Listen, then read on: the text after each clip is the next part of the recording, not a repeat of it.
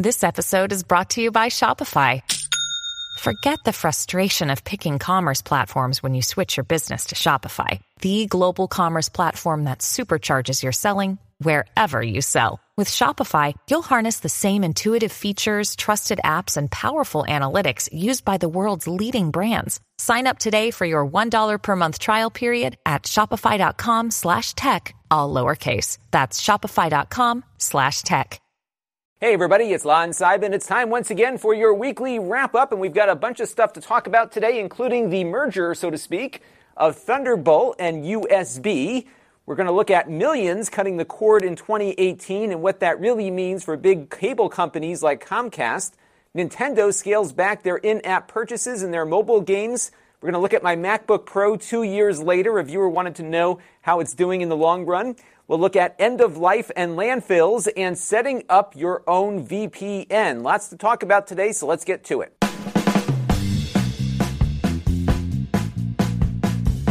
Now, before we begin, I want to thank our newest supporter on the channel, Jim O'Brien, who gave via our donor box page. I want to thank Jim and everyone who's been contributing on an ongoing basis, along with everyone who watches on an ongoing basis, too, because all of those things equal channel growth. So let's take a look now at the week in review. I was busy on the Extras channel this week. We uploaded 3 videos there. One is a mini review of a little charger that I got in through the Amazon Vine program that I thought was interesting. We also took a look at Akidio's Thunderbolt 3 Ethernet adapter that supports the 10 gigabit standard. The unboxing was on the Extras channel, and the full review was up this week on the main channel. And we also unboxed the GPD Micro PC, which I am liking quite a bit, and you can see a full review of all of that stuff on the main channel, and we have a master playlist down below in the video description to find all of these videos. We also looked at Synology's product line, and I talked about some of the things that you get with a Plus version of their NAS devices, and the price differential between the Plus devices and the devices that sit just below it on their product line is fairly minimal, but you do get a much more robust feature set. So if you're curious about what all these different Synology devices do, you might want to check out that video. And then on the networking thing, I've got a few more things I want to do with this because a few folks had written in with some suggestions as to why the data transmitting back to my computer over the 10 gig network we set up was a little less than what we were sending out. And it might be due to the MTU settings on that other Mac over there. So I'm going to play around with it, and if I'm able to get it to work, I'll put an update over on the Extras channel in a little bit. But if you're curious as to what a 10 gigabit network is like, you can check out that video and see for yourself. And now it's time for some things in the news that caught my eye, and this was a big story from the USB Promoter Group. The USB 4 specification has been announced, and it will include now Thunderbolt 3 as part of the specification. So this means that if you, in the future, buy a USB 4 computer, it will work with this new 40 gigabit standard, which is actually the old Thunderbolt 3 standard. So all the old Thunderbolt 3 devices will work with your USB 4 computer, and I suspect that we'll see a lot more USB 4 devices that support the 40 gigabit speed moving forward that I think will probably cost a lot less now, too, because we'll have a wider market now available, and hopefully it'll be a little less confusing for consumers as well. And the good news here also is that a 40 gigabit per second USB 4 device should also work on an older Thunderbolt 3 device, too. So there's forward and backward compatibility here, which is also good to see. So we'll have to keep an eye on this and see what develops. One thing that won't go away for consumers, though, is confusion over cables. So we're still going to stick with the USB Type-C connector, but not all cables will be created equal. So some will be able to handle this 40 gigabit per second operation. Some will not. So you have to get a certified 40 gigabit cable. And we already have now, of course, 10 gigabit certified cables that are different than the 5 gigabit cables. And then there are even some USB-C cables that operate at USB 2.0 speeds. None of that's going to change. So definitely keep an eye on the certifications on the cables that you're purchasing moving forward here. But I am encouraged to see a merger of these two great standards. And our next story comes from Deadline.com, and you can see the article linked on screen here. They are writing about a study that found 3 million pay TV subscribers cut their service in 2018, which was double what happened in 2017. And if you dive a bit deeper into the article, it says that a bulk of the cord cutters came from satellite distributors like DirecTV and Dish Network. They collectively lost 2.36 million customers in 2018, which is significant. They do, though, offer what they call skinny bundles, which are brought over the internet, and both DirecTV and Sling TV are offering services for that, but they're not picking up as many customers on those services as they're losing on satellite.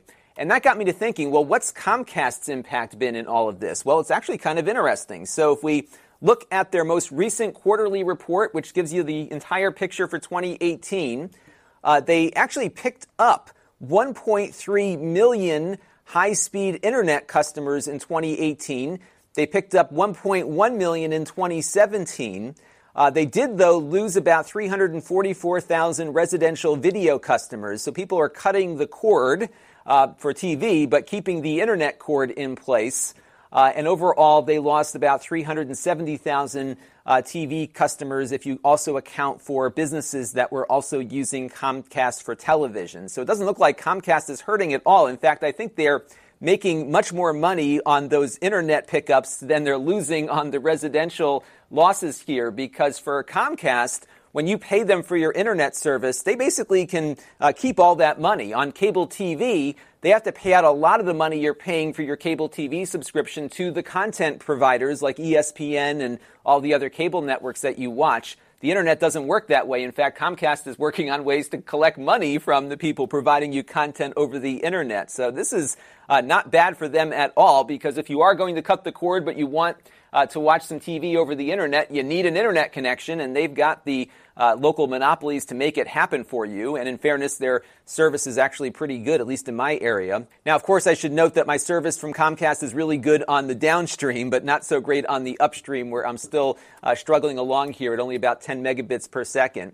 One other interesting note from their quarterly earnings release was the fact that they are talking about their transition to a connectivity business versus just being a cable television provider. And clearly this is working well for them.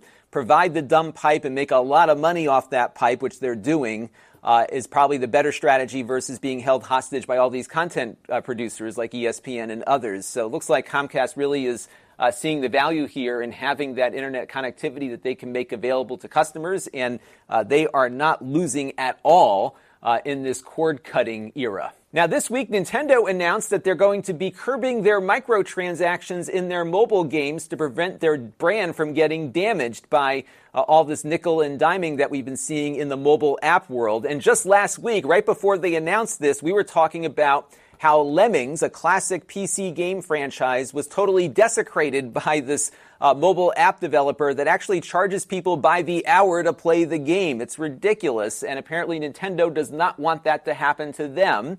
So they have ordered their developers who are using their license to be careful about how they charge players to play these games, which is great to see. You can read more about this on Variety. And I wanted to talk about something that I listened to this week in regards to arcade games and how they were developed back in the day and the similarities there are to mobile. So my pick of the week this week is going to be a little bit early in the wrap-up today, because I want you to go out and listen to this great interview on the Retronauts with a guy named Mark Turmel, who was a developer on NBA Jam and a number of other games. In fact, he was an Apple II developer. I used to play his games as a little kid. I didn't even know it until I listened to his interview. He used to do stuff for Sirius Software, and one of his games was called Sneakers, which was one of my favorites. And he was talking about how they were designing NBA Jam to basically consume as many quarters as possible, and some of the tweaks that they made to the game to make all that happen. So if you've never played NBA Jam before, it's an awesome arcade game. They have some great ports on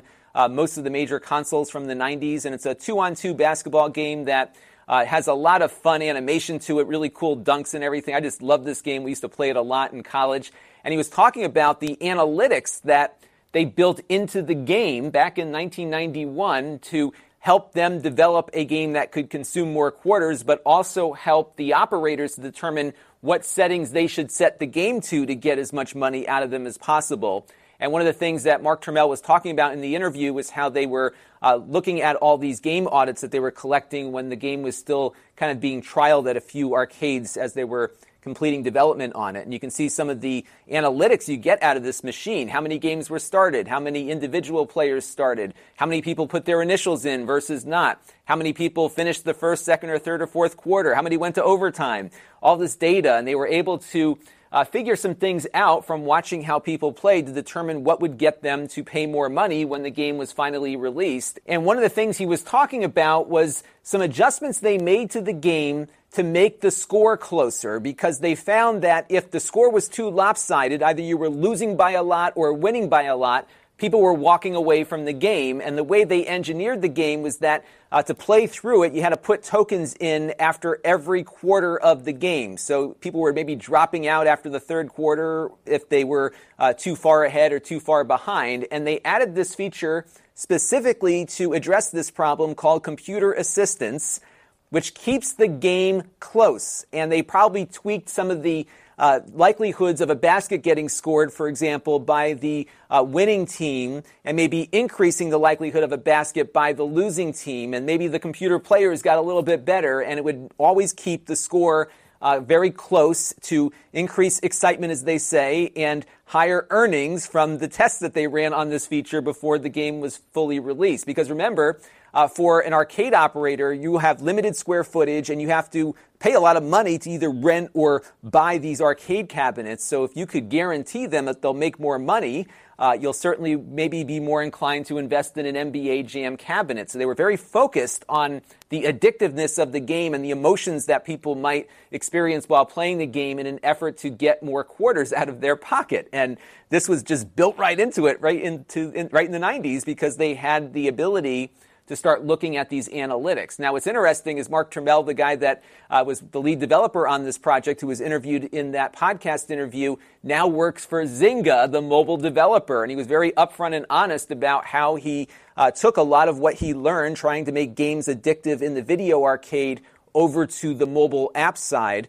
And he says he spends a lot of his time now developing mobile games that women like to play and trying to figure out ways to get them to stay in the game and buy additional play time. So this is probably nothing new, but it certainly had its inspiration in the arcade era, and NBA Jam was a great example of how they put all this together. And incidentally, I just happened to listen to this interview last week, right after we were done talking about the Lemmings game here. It's kind of funny how things always coalesce around what's on your mind, the power of suggestion, if you will. But I thought this interview was very interesting, and you should definitely check it out. And now it's time for a Q&A from you, the viewers. And our first question comes in from Rick Hello via the Facebook group. Hello, Rick. He's curious about the MacBook Pro that I use for my editing and other things. I bought this right when it came out about 2 years ago now. And he's curious what the long-term review of it is, because I usually review things and we never kind of revisit them again unless there's something drastically wrong with them. And you might recall there was something drastically wrong with this particular device, because when I bought it and installed Windows via Boot Camp on it, because I do like to run Windows from time to time on my Macs, there was a driver issue from Apple that physically blew out the speaker. So my first purchase of this computer was replaced by the one I have now. They basically did a swap out thing for me to give me a new working computer. So that was the first problem I ran into with it. The second issue I've had with this particular computer is that I had to get the Thunderbolt ports replaced on it. All four of them essentially failed, and that things got so loose, if I would just nudge the computer a little bit, it would disconnect my drives. They fixed that under warranty. It took about a week or so. They sent back the same computer I had, but it looked a lot cleaner. It's kind of a mess right now. So that was another issue that I had with it. But I haven't had any real problems since then, except for, of course, the keyboard on it. The keyboard on these MacBooks is a mess. It's a mess on this one. It is a mess on my little 12-inch MacBook. My wife has a MacBook Pro, a 13-inch that I got her about a year or two ago. That keyboard is a mess, too. We're going to be, one at a time, taking advantage of Apple's keyboard replacement program that's out there. If you've got one of these devices, and this goes all the way back to 2015, I would suggest you take advantage of this, because they will fix them even if they're out of warranty, because they've identified that these keyboards are just terrible. And no matter how many Macs I've encountered with this keyboard, I have yet to see one that actually works correctly. The jury's still out on whether or not the changes that they made will make any real difference here, but I would have preferred to have a slightly thicker MacBook with the old keyboard over what they gave me here, because this keyboard has been a disaster. This stays up in my kitchen. It gets a lot of dust and crumbs and stuff on it sometimes, and it was never a problem on the old one, but this one it can't deal with any bit of dirt. Even a grain of sand that gets under that key is going to mess it up. And sometimes the keys will unfreeze, but on mine here, my space bar is kind of messed up. My wife's arrow keys are completely useless, and we're going to be swapping these things out one at a time. He also asked about the touch bar. I rarely use it. It's up here right now on Keynote, so it does deliver some kind of gee whiz neat features, but generally I don't use it. I don't like having a touch panel for my escape key also, which is kind of annoying. So I really would have preferred just a standard set of keys up here. The touch bar really doesn't provide any value to me at all. It's kind of a gimmick, and if it would have resulted in a less expensive MacBook, I would have opted for the one without the touch bar. It's kind of a pointless exercise here. And Rick also asked about the trackpad itself, and that's one thing I really like about Apple products, is that they have nailed the touchpad and have really figured out what is a true key press versus what might just be a wrist resting on it. I have rarely had any problems with this huge trackpad here, accidentally picking something up that I did not intend to do. We see the same good behavior on iPads as well, and Apple, I think, is really the best at this capacitive touch technology. They really know what you're looking to do, and rarely do I get an errant click or anything like that. They did a very nice job with that.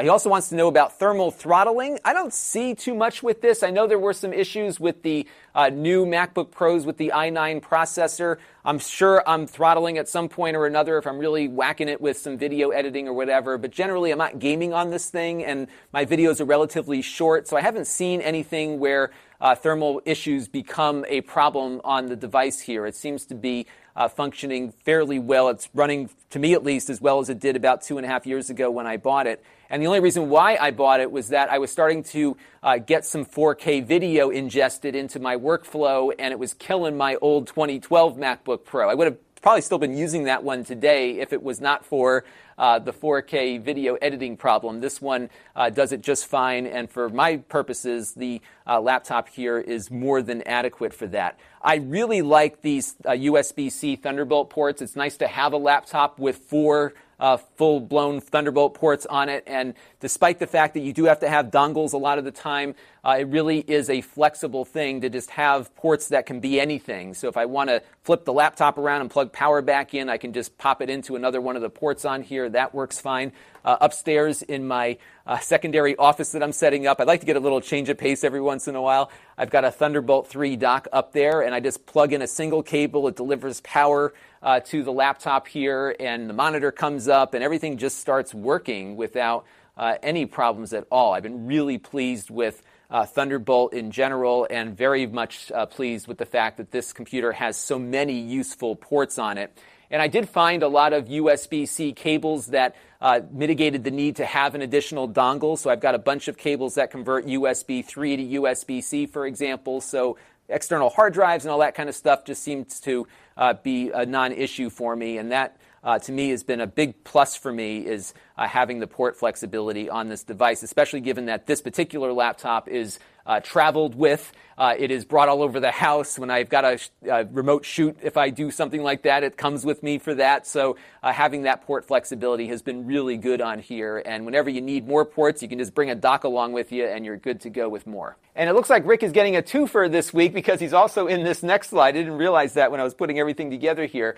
This is in regards to future-proofing a Chromebook. He's not sure why he would spend $600 or $700 on a Chromebook that might only be supported for 6 years or less, depending on when exactly in that product's life cycle he bought it. He thinks 8 years would be better. Fayum here has a similar point in that it's kind of crazy to throw perfectly good laptops into the landfill if they're still perfectly functional after 6 years or so. He thinks they should mandate 10 years or more of software support. And this really speaks to the heart of the issue that's been bugging me about these end-of-life discussions we've been having over the last couple of weeks here on the wrap-up. If the laptop still works, it's kind of lousy that there's no more support for it, even though it's possible to support it. That's the one advantage I think that Windows laptops bring into the mix, because so long as your computer can run the operating system, it will be supported. You might have to upgrade from Windows 7 to 10. I know a lot of people aren't crazy about doing that, but the fact is you can get Windows 10 to work on a 10-year-old computer, and you can still continue chugging away with your old hardware.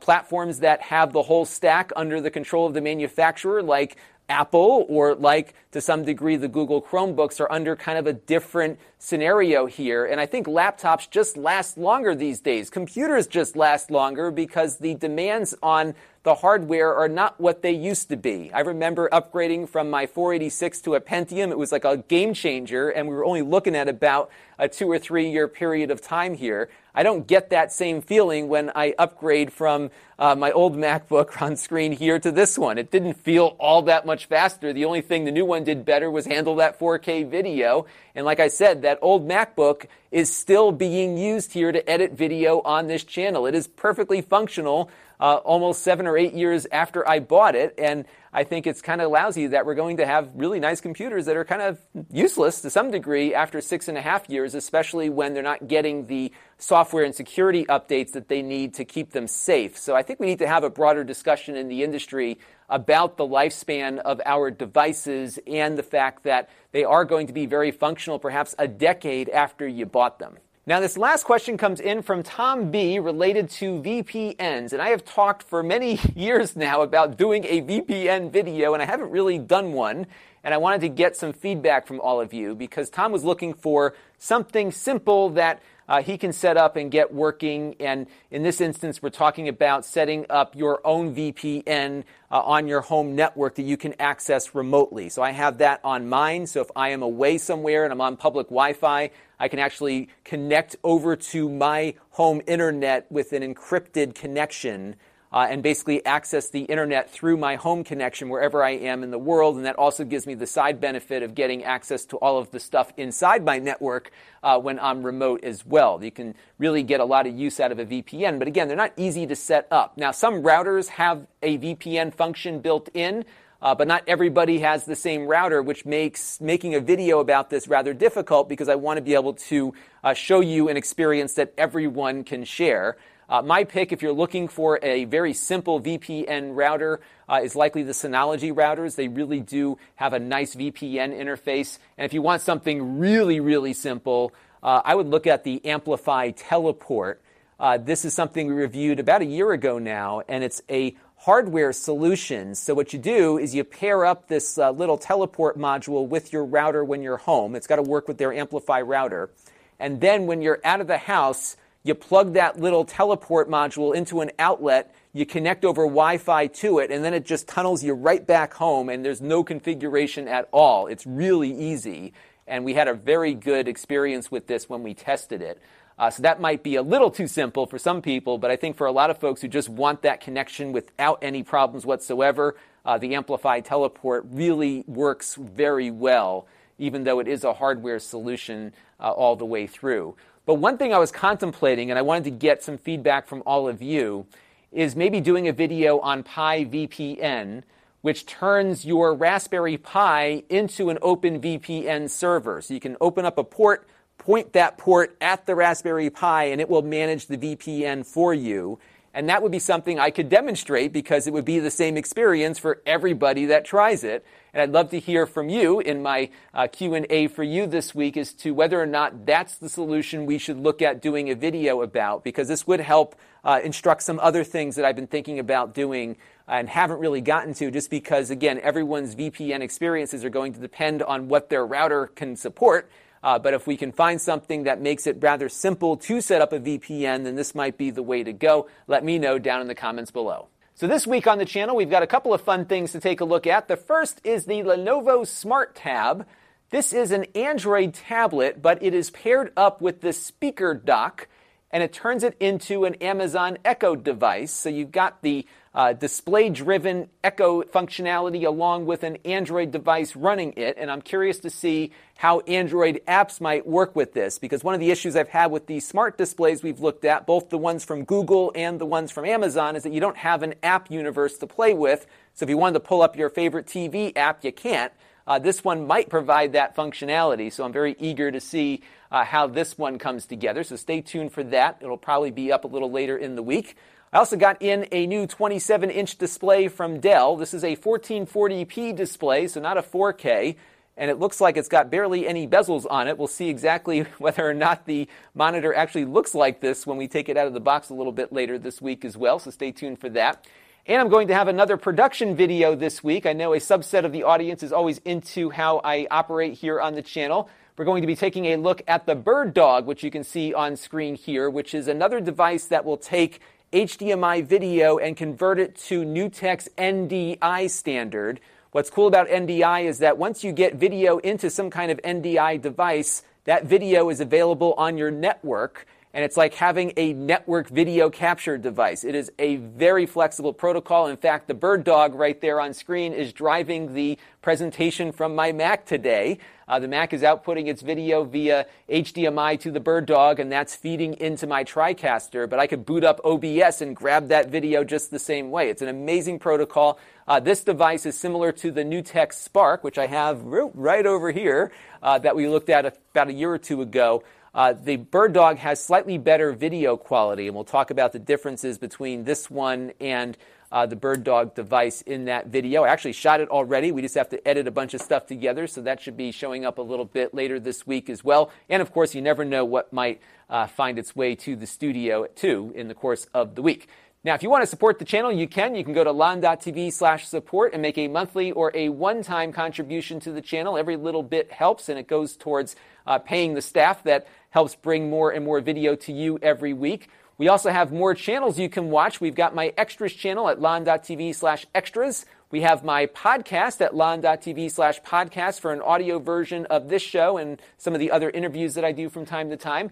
We have my snippets channel at lon.tv/snippets, where you can find portions of this show that I break out into shorter segments to make it easier to share and to find. And we have my live stream archive at lon.tv/livestreams, and that was one of the things I might do later this week is another live stream with the Mister project, that little FPGA computer we were playing with about 2 weeks ago. I've got a few more things that I want to try out with it, so stay tuned. That might be coming up this week if I get a free moment or two, and if not, we'll definitely get to it in the next 2 weeks or so. And if you like what I do, I suggest you hit that notification bell so when I do go live or do anything, you will find out about what I am up to. That's a good thing to do there. And if you want to engage with the channel, we have some other ways you can. lon.tv/email is my very occasional email list. If I've got something really cool coming up, I will notify you about it on there. We have my Facebook page at lon.tv/Facebook, where we put some of the video from here over there. We also have my Facebook group at lon.tv/Facebook group, where you can interact with other members of the channel, like Rick a little bit earlier. And we have over 600 people there now, so it's growing. Got a lot of great discussions going on there. And what I love about it is that everybody can talk with each other. A lot of times in the comment threads on YouTube, you can sometimes have a conversation with folks, but it gets buried. It doesn't work all that great as a conversational tool. The Facebook group, I think, works a little bit better for that kind of thing. So if you're interested in meeting fellow viewers and chatting with me a little bit, you can hang out in there. And then we have my store at lon.tv/store, where I sell devices that I have previously reviewed here on the channel at a pretty good price, and you can get notified every time I add something to the store at lon.tv/store alert. And that is going to do it for this week's weekly wrap-up. I want to thank you all for tuning in. Keep those questions and comments coming down below in the video comments section. And until next time, this is Lon Seidman. Thanks for watching. This channel is brought to you by the Lon.TV supporters, including gold level supporters Chris Allegretta, the Four Guys with Quarters podcast, Tom Albrecht, and Kalyan Kumar. If you want to help the channel, you can by contributing as little as $1 a month.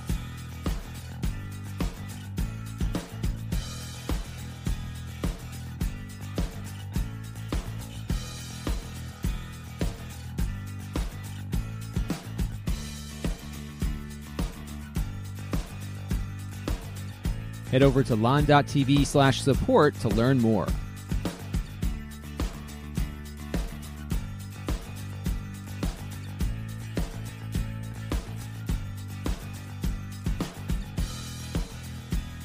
And don't forget to subscribe. Visit lon.tv/s.